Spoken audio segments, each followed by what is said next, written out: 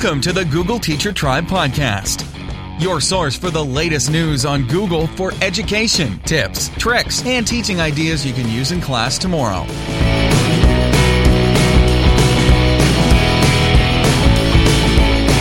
And here are your hosts, Matt Miller from DitchThatTextbook.com and Casey Bell from ShakeUpLearning.com.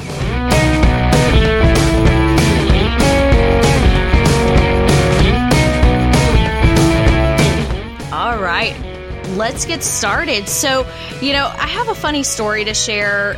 People are always interested for some reason to get a little more insight into our personalities and the things that we talk about. Reason. So for whatever reason, I don't know. I'm still amazed anybody wants to hear me talk. So I have my good friend Matt here, and I exchange text messages quite often. Well, today I have to tell you, I got my first audio message on my phone.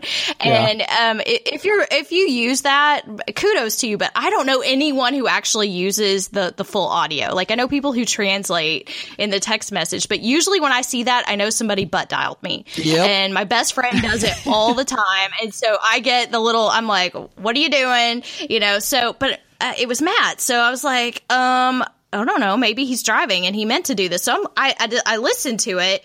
Didn't take me long to figure out the phone was kind of muffled and far away, that he was not intentionally leaving me a message, but I kept listening. So I fly on the wall, want to know what it's really like to be with Matt. I'm pretty sure you were in the car when this happened. Yes, and you were having a conversation. It sounded like with your children, the tone of your voice and the way you were talking to a child. I couldn't hear the kids.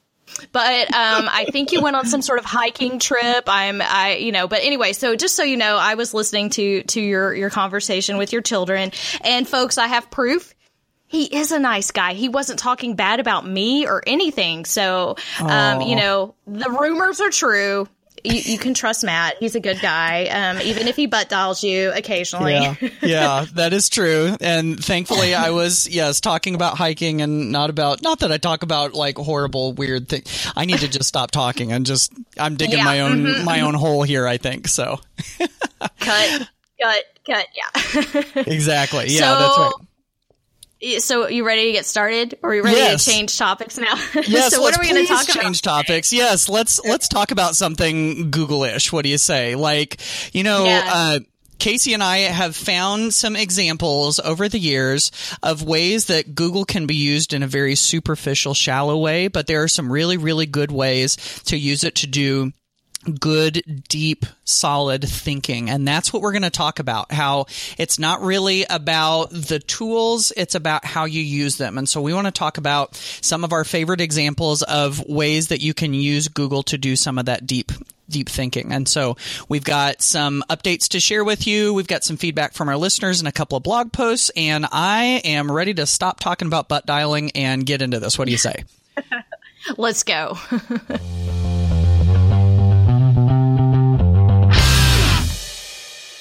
So let's dive into some Google news and updates. I have a really interesting article from the Keyword blog, the Google blog, and this one is titled A Tech Slam Dunk, Helping Students Discover Code with the Hidden Genius Project. And this is a really cool project for students. So it was announced on October 27th that Google.org was announcing a $1 million grant to the Hidden Genius Project, which is an Oakland, California-based organization that is working to increase the representation of Black male youth in tech. By mentoring Black male youth in technology creation, entrepreneurship, and leadership skills, the Hidden Genius Project aims to shift perceptions of computer scientists and inspire the next generation of technologists. And so the funding here is obviously to help grow this organization. So it's sort of a partnership here that, of course, I love the fact that Google is constantly working to help improve the quality of education out there and bring more students into the computer science world. You know, I'm a big fan of the Made with Code project that is to close the gender gap in the programming industry. And so I love here that they are bringing this in here to get some Black male youth interested in computer science as well. And it looks like they're really putting a lot of money into this. So Google.org is like a separate piece of Google, obviously, and where they sort of work on their nonprofit type of projects and organizations. But this looks like a really exciting project. Of course, it is limited, it looks like, just right now to Oakland, but hopefully we'll see this expand across the U.S. Yeah, and think about the kids in Oakland that are going to get this, whose lives it could really potentially change. And, you know, we've got all of these marginalized populations, and I love the fact that you know, we're making some things available to them that just weren't quite as easily accessible or reachable as they were before. And so, big fan of these kind of movements also. So another cool thing that's going on with Google has to do with baseball. And I know that we have finally wrapped up the World Series, but sort of in the wake of all of that, we've also got some new assets that Google has made available related to baseball. And so these are actually pretty cool. We've got, and a lot of these tap into Google Expeditions. Actually, all 5 of them that I'm going to tell you about do. They include 2 virtual tours of baseball stadiums, which include Citi Field in New York and Oriole Park in Camden Yards in Baltimore, where obviously the Orioles play. So you can go get, kind of get a tour, and it's narrated by Heidi Watney of the MLB Network. You can also get behind the scenes access to careers. So you get to see like what it's like to be a baseball beat reporter and a TV reporter. And they've even got like a math and physics type tour that they call the StatCast tour. And so all of those work through Google Expeditions, and they've actually got some free lesson plans that go along with them too that can be found at tes.com. So that's definitely something worth checking out. And we've got a link to information about that in our show notes at googleteachertribe.com/29. Well, that sounds even interesting to me, and I am not really into baseball, but I know that everybody is talking about it right now, so I'm sure the kids are coming into the classroom talking about all of the different games, and you know, I've heard that some of these games have been some history makers, so yeah. You know, the fact that we can then take them on a journey to explore this, so when they watch this and they're like, I want to be a baseball player when I grow up, well, let's look what that might look like, you know, let's take a deeper dive. So even if the World Series is over, this is still sort of like top of mind for him. So I'd say it's probably not even too late to use. Oh, yeah. It looks really cool. So I'm going to take a leap over to science. So science teachers, listen up. If you have been using the Science Journal app, which is made by Google, it is now available on iOS as well, but it got some new updates. And so this app is pretty cool to begin with, but it allows you to take notes on your phone or your Chromebook, and it lets you use the sensors on your phone to measure sound.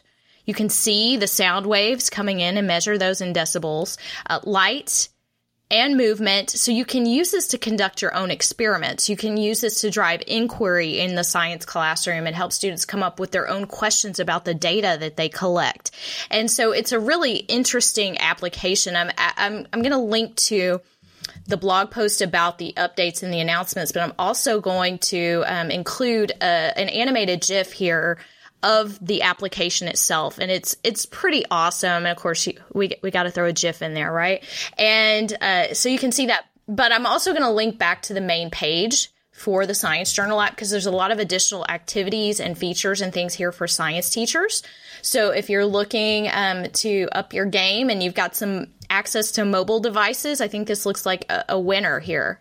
Yeah, this is cool. And I love that this measures data in the messy, real world, not always neat and perfect way. And so whenever kids get to see data in that way, I think that's really a good thing, because it's not like, you know, choose A, B, C, or D type of science. This is like, let's make sense of what we've got in front of us type of science, which is great.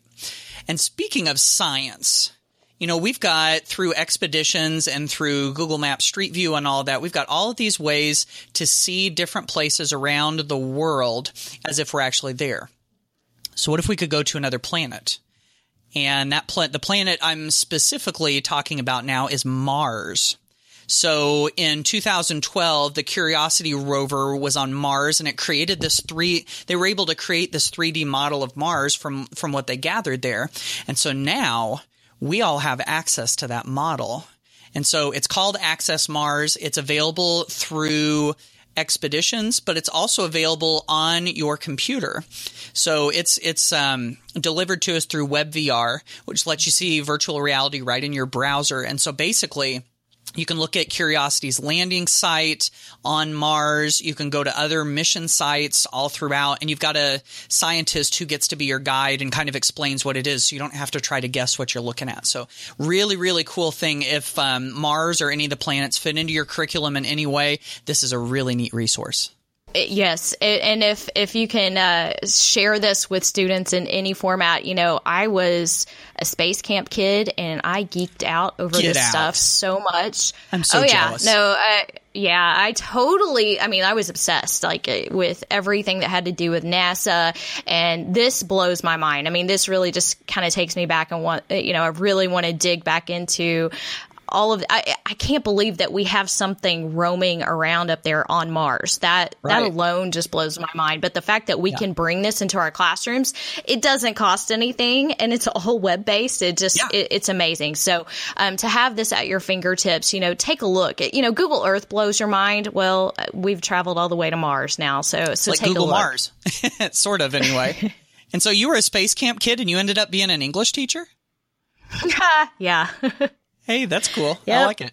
I like it. So. Yep. I have a very different route to English. Let's just put it that way. Oh, that'll be a story for another episode, I bet. Yeah. We'll have to save that one. Well, maybe I'll butt dial it to you.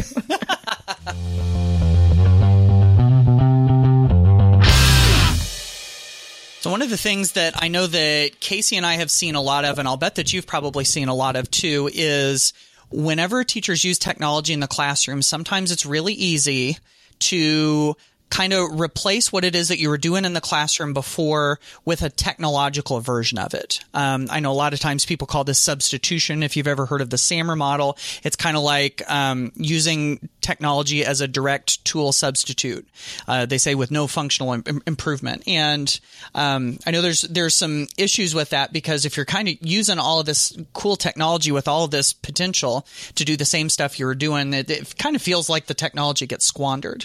And so we've seen some of that, but on the other hand, there's been some really cool stuff that we can do to not only let kids kick learning up to a whole nother level, but also to really encourage them to think deeply, and to move up to some of those higher levels of Bloom's taxonomy and Webb's depth of knowledge, and some of those things that we try to get kids to do to get them to think deeper. And so Casey and I wanted to share some examples of that we've seen where you can use Google tools to do some of that.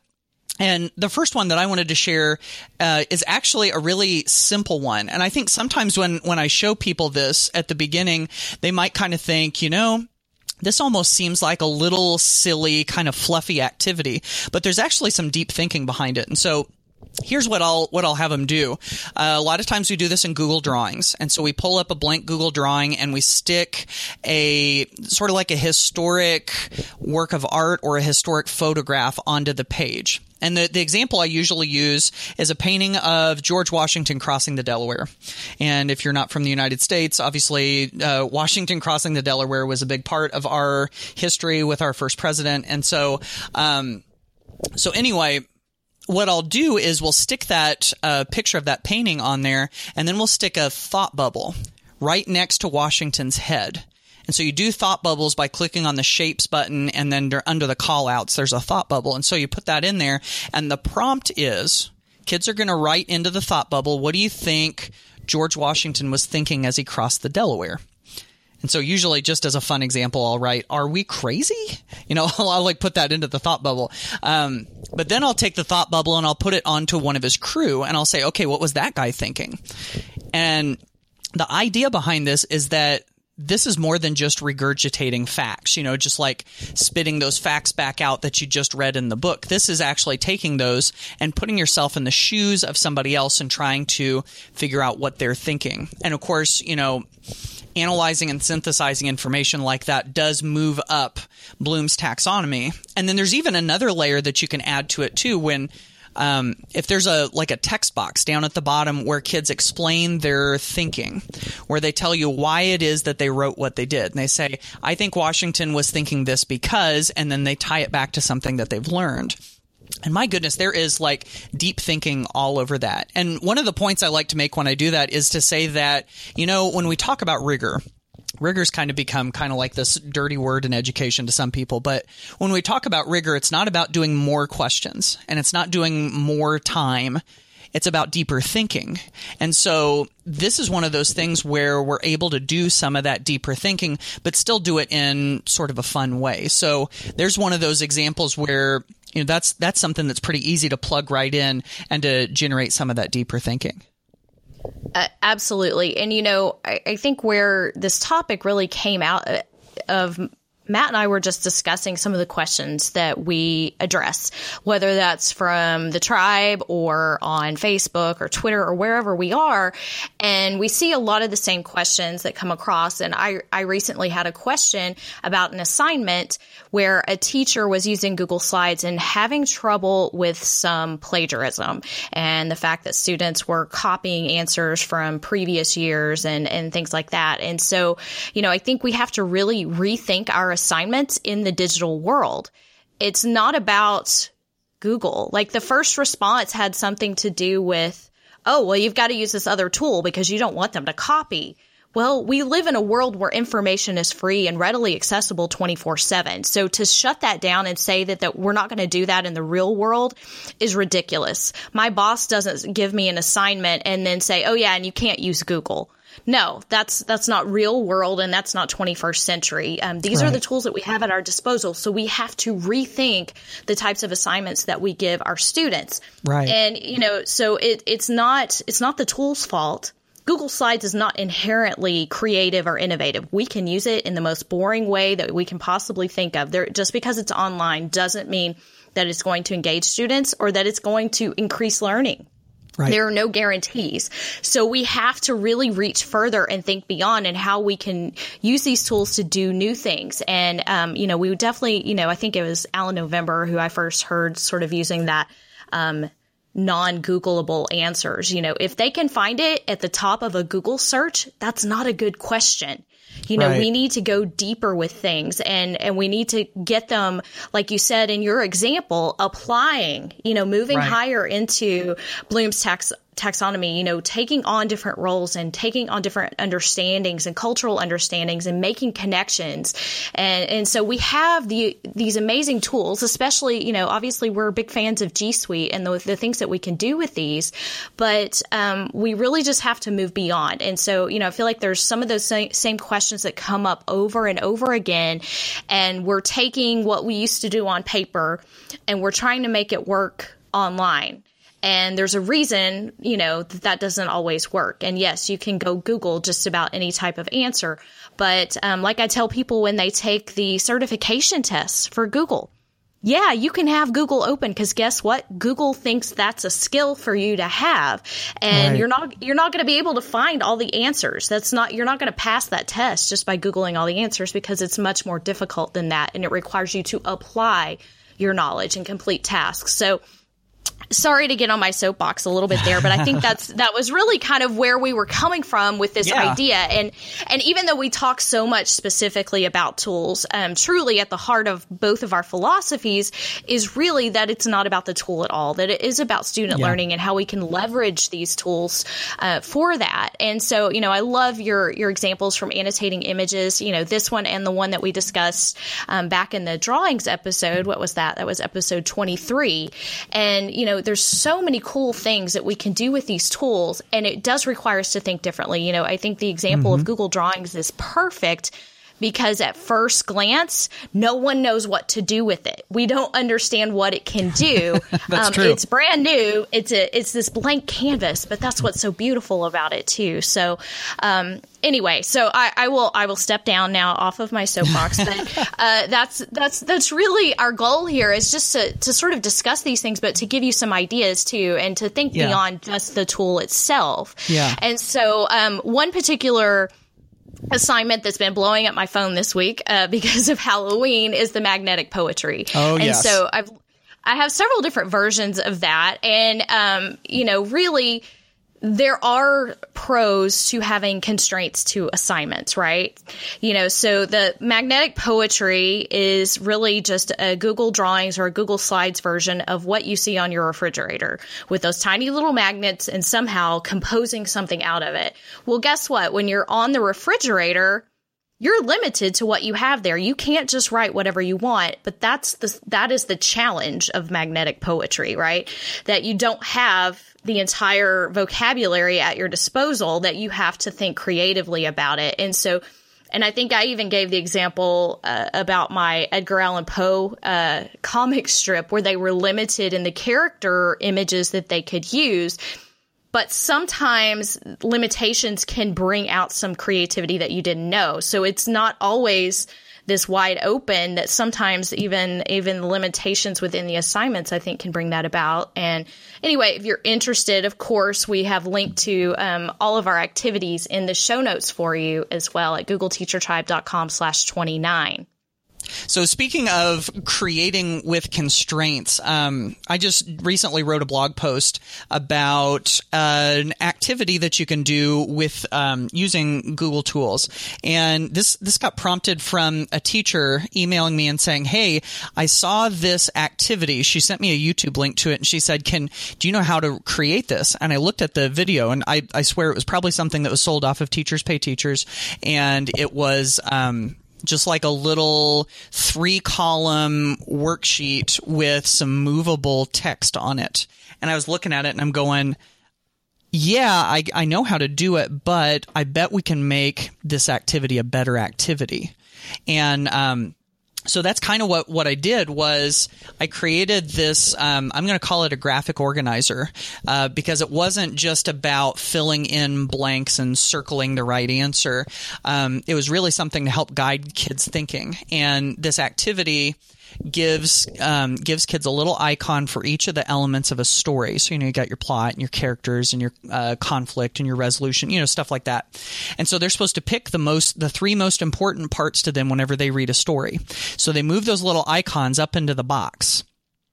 And then once they get up there, then they have to, again, we're still talking about explaining their thinking. They've got to explain why it is that they chose that, and then give an example from a story that really worked. So see that from the outside looking in, that's one of those things that could look a little bit like a digital worksheet. But to me, that goes deeper than that because of the level of thinking. And, as far as the constraints go, that's one of those things where it kind of keeps, you hear people say, you got to think outside the box. Well, a lot of times the box still exists, and we've got to live within the box. And so how are we going to make the most of the box that we're in?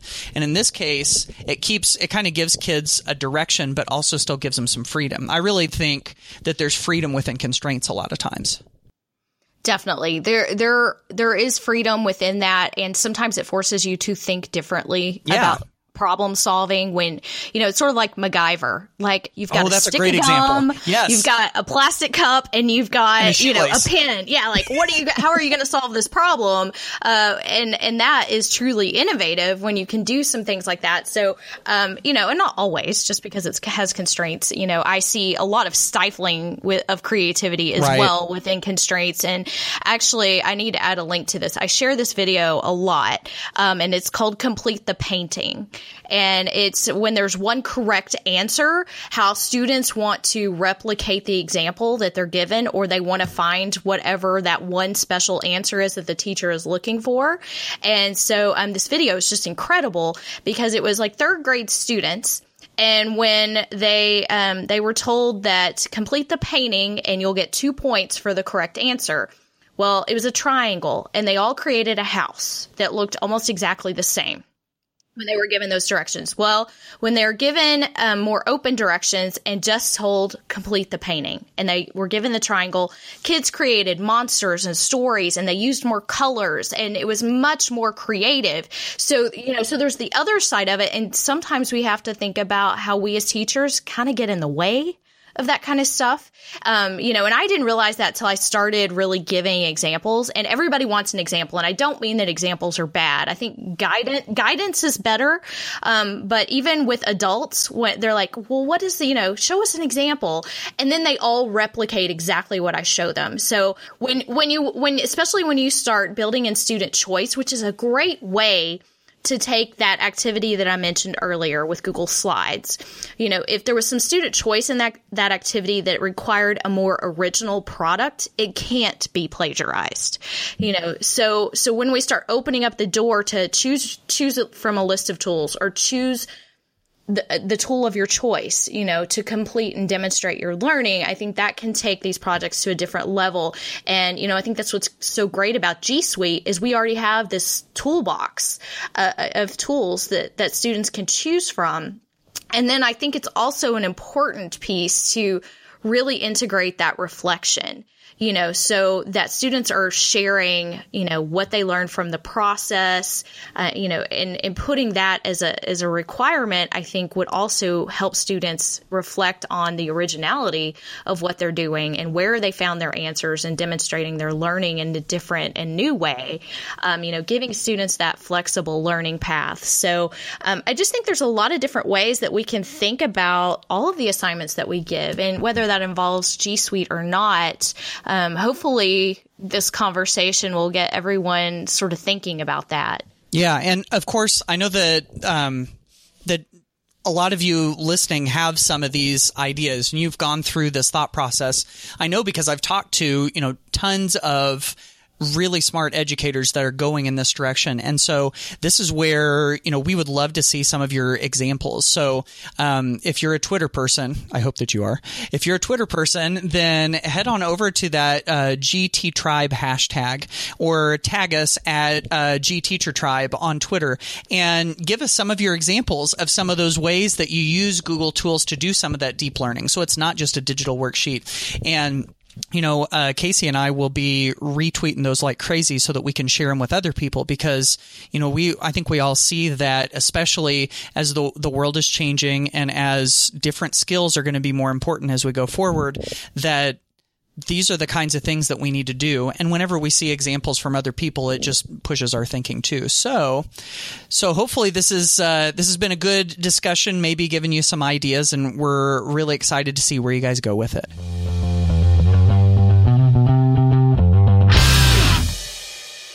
So we have some questions from the tribe and some great shares. We always love hearing from you, so keep them coming. We love the questions, and a lot of times you guys can stump us. So we're learning right there along with you, so thank you for that. The first question comes from Kaylin Bullock in Seattle, Washington, and she left us a little SpeakPipe message.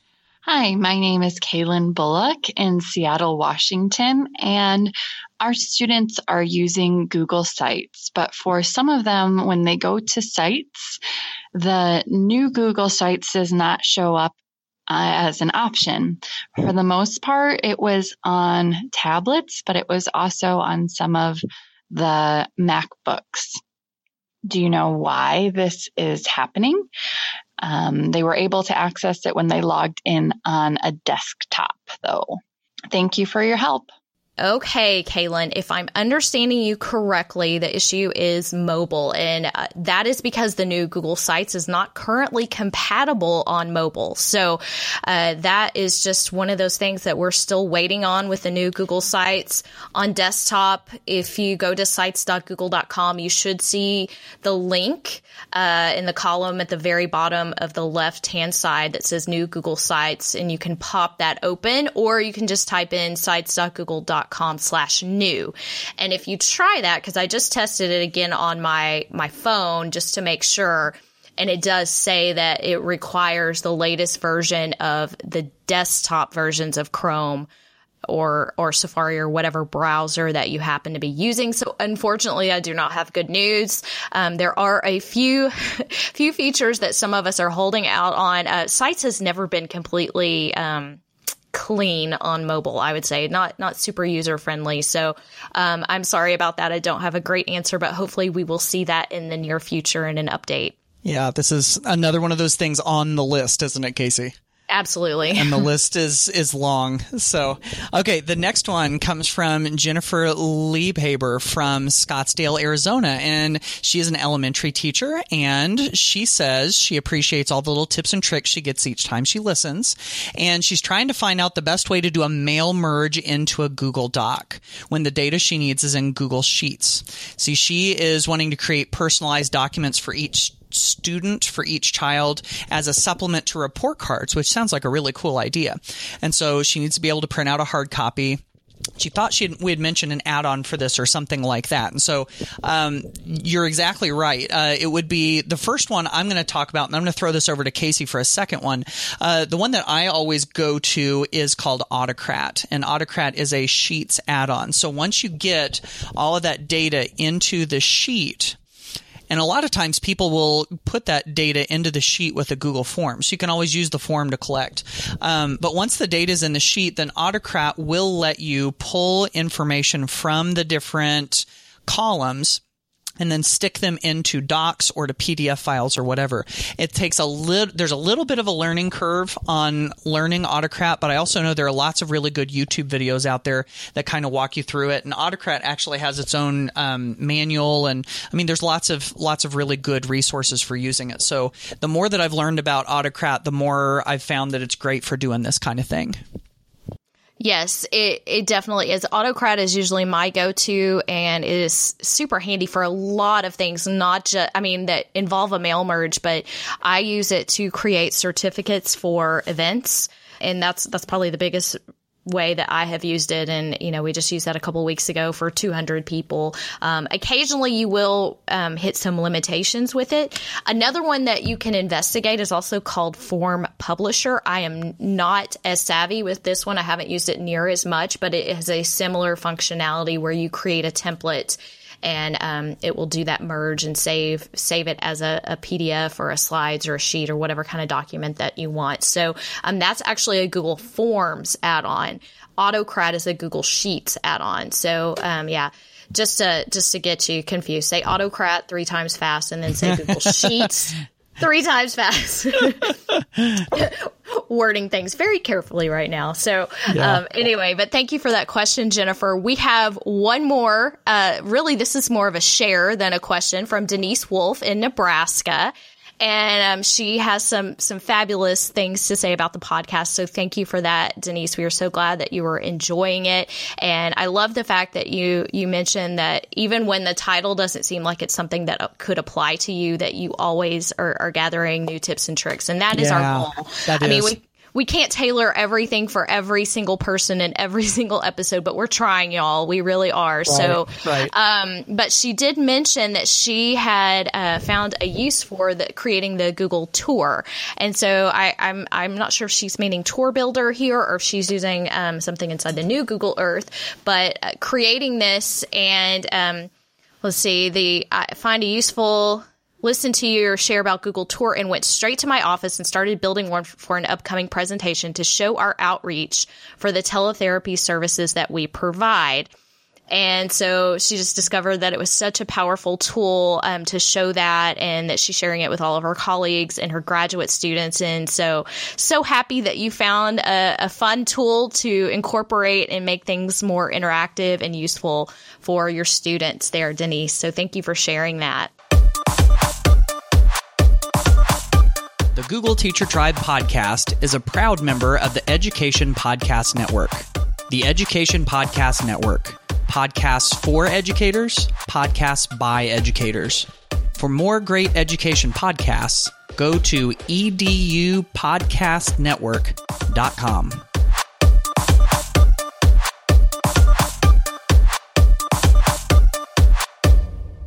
So as usual, Casey and I have a couple of blog posts we wanted to share with you. Just recently, I published one that I titled 10 Ways Icons from the Noun Project Can Impact Learning. And I have the Noun Project addiction right now. So the Noun Project, if you're not familiar, is this great site that has millions, or over a million, I should say, of free to use icons. And there are icons on just about anything. And so my favorite way to use them is to put them is to create infographics and to put them in there. But I'm also seeing them being put onto presentation slides and just to make any sort of teaching and learning materials more visual. And there's lots of brain research that shows the power in that. And so there's all sorts of different ways that you can pull this into the classroom. And so, of course, infographics was one of the ways that I mentioned that you can use it. There's just being able to see a visual version of certain words. You can create badges, do storytelling. There's lots of different ways. So that's one that you could definitely check out. And that's great. And I love infographics. I have an addiction to reading them, to composing them, and to finding ways. They're just so great because they're visual.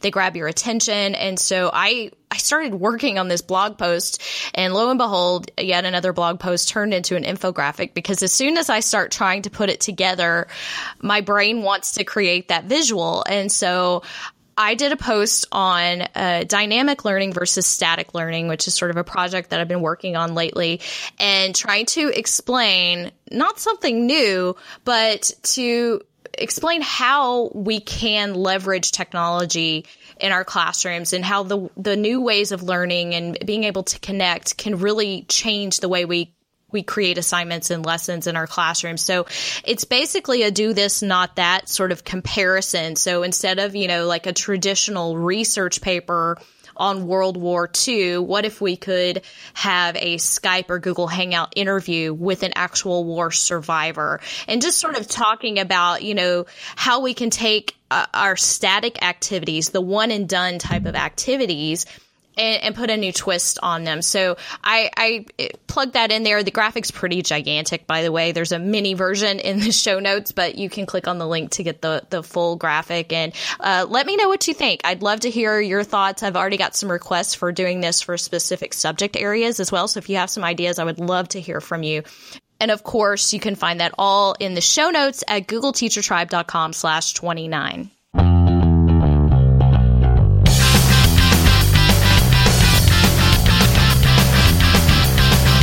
Well, that wraps up episode 29. I had fun. I don't know if everybody else did, but I enjoyed it, and I hope this will spark some conversations. And, I think I have one request. Share this with a teacher who doesn't get this message. Yes, please. Sometimes I feel like we preach to the choir, and that a lot of times the people on Twitter and the people listening to the podcast are the people who already get it. So, I think the challenge is to share this with someone that really doesn't quite get it.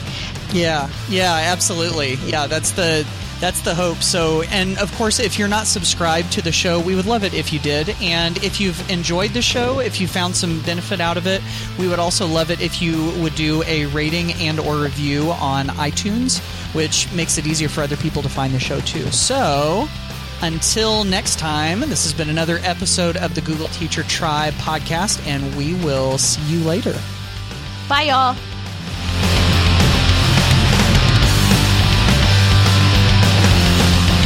Thanks for listening to the Google Teacher Tribe podcast. Keep up with every new episode by subscribing on iTunes, Google Play, or Stitcher, and by visiting googleteachertribe.com. Get in on the conversation on Twitter by using the hashtag GTTribe. Until next time, keep harnessing the GSuite power, and may the Googles be with you.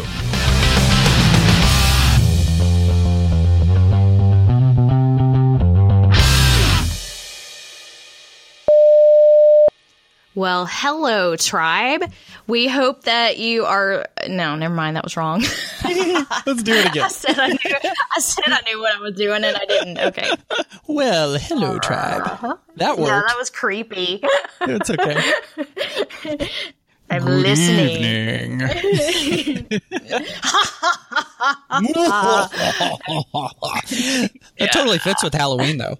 Oh, know, it does. It does, except it's over. Okay. Mm-hmm. Deep breath. Okay. Hello, my precious. Let's not do that. I'll play my Negan whistle. Don't get me started. All right. You probably don't even know what that one is, do you? No, I don't. Yeah. It's from The Walking Dead. It's the tone that my phone makes when I get a text message, and it's this really creepy whistle. Gotcha. Okay. Yeah. All right. Okay. Take 2. I got it.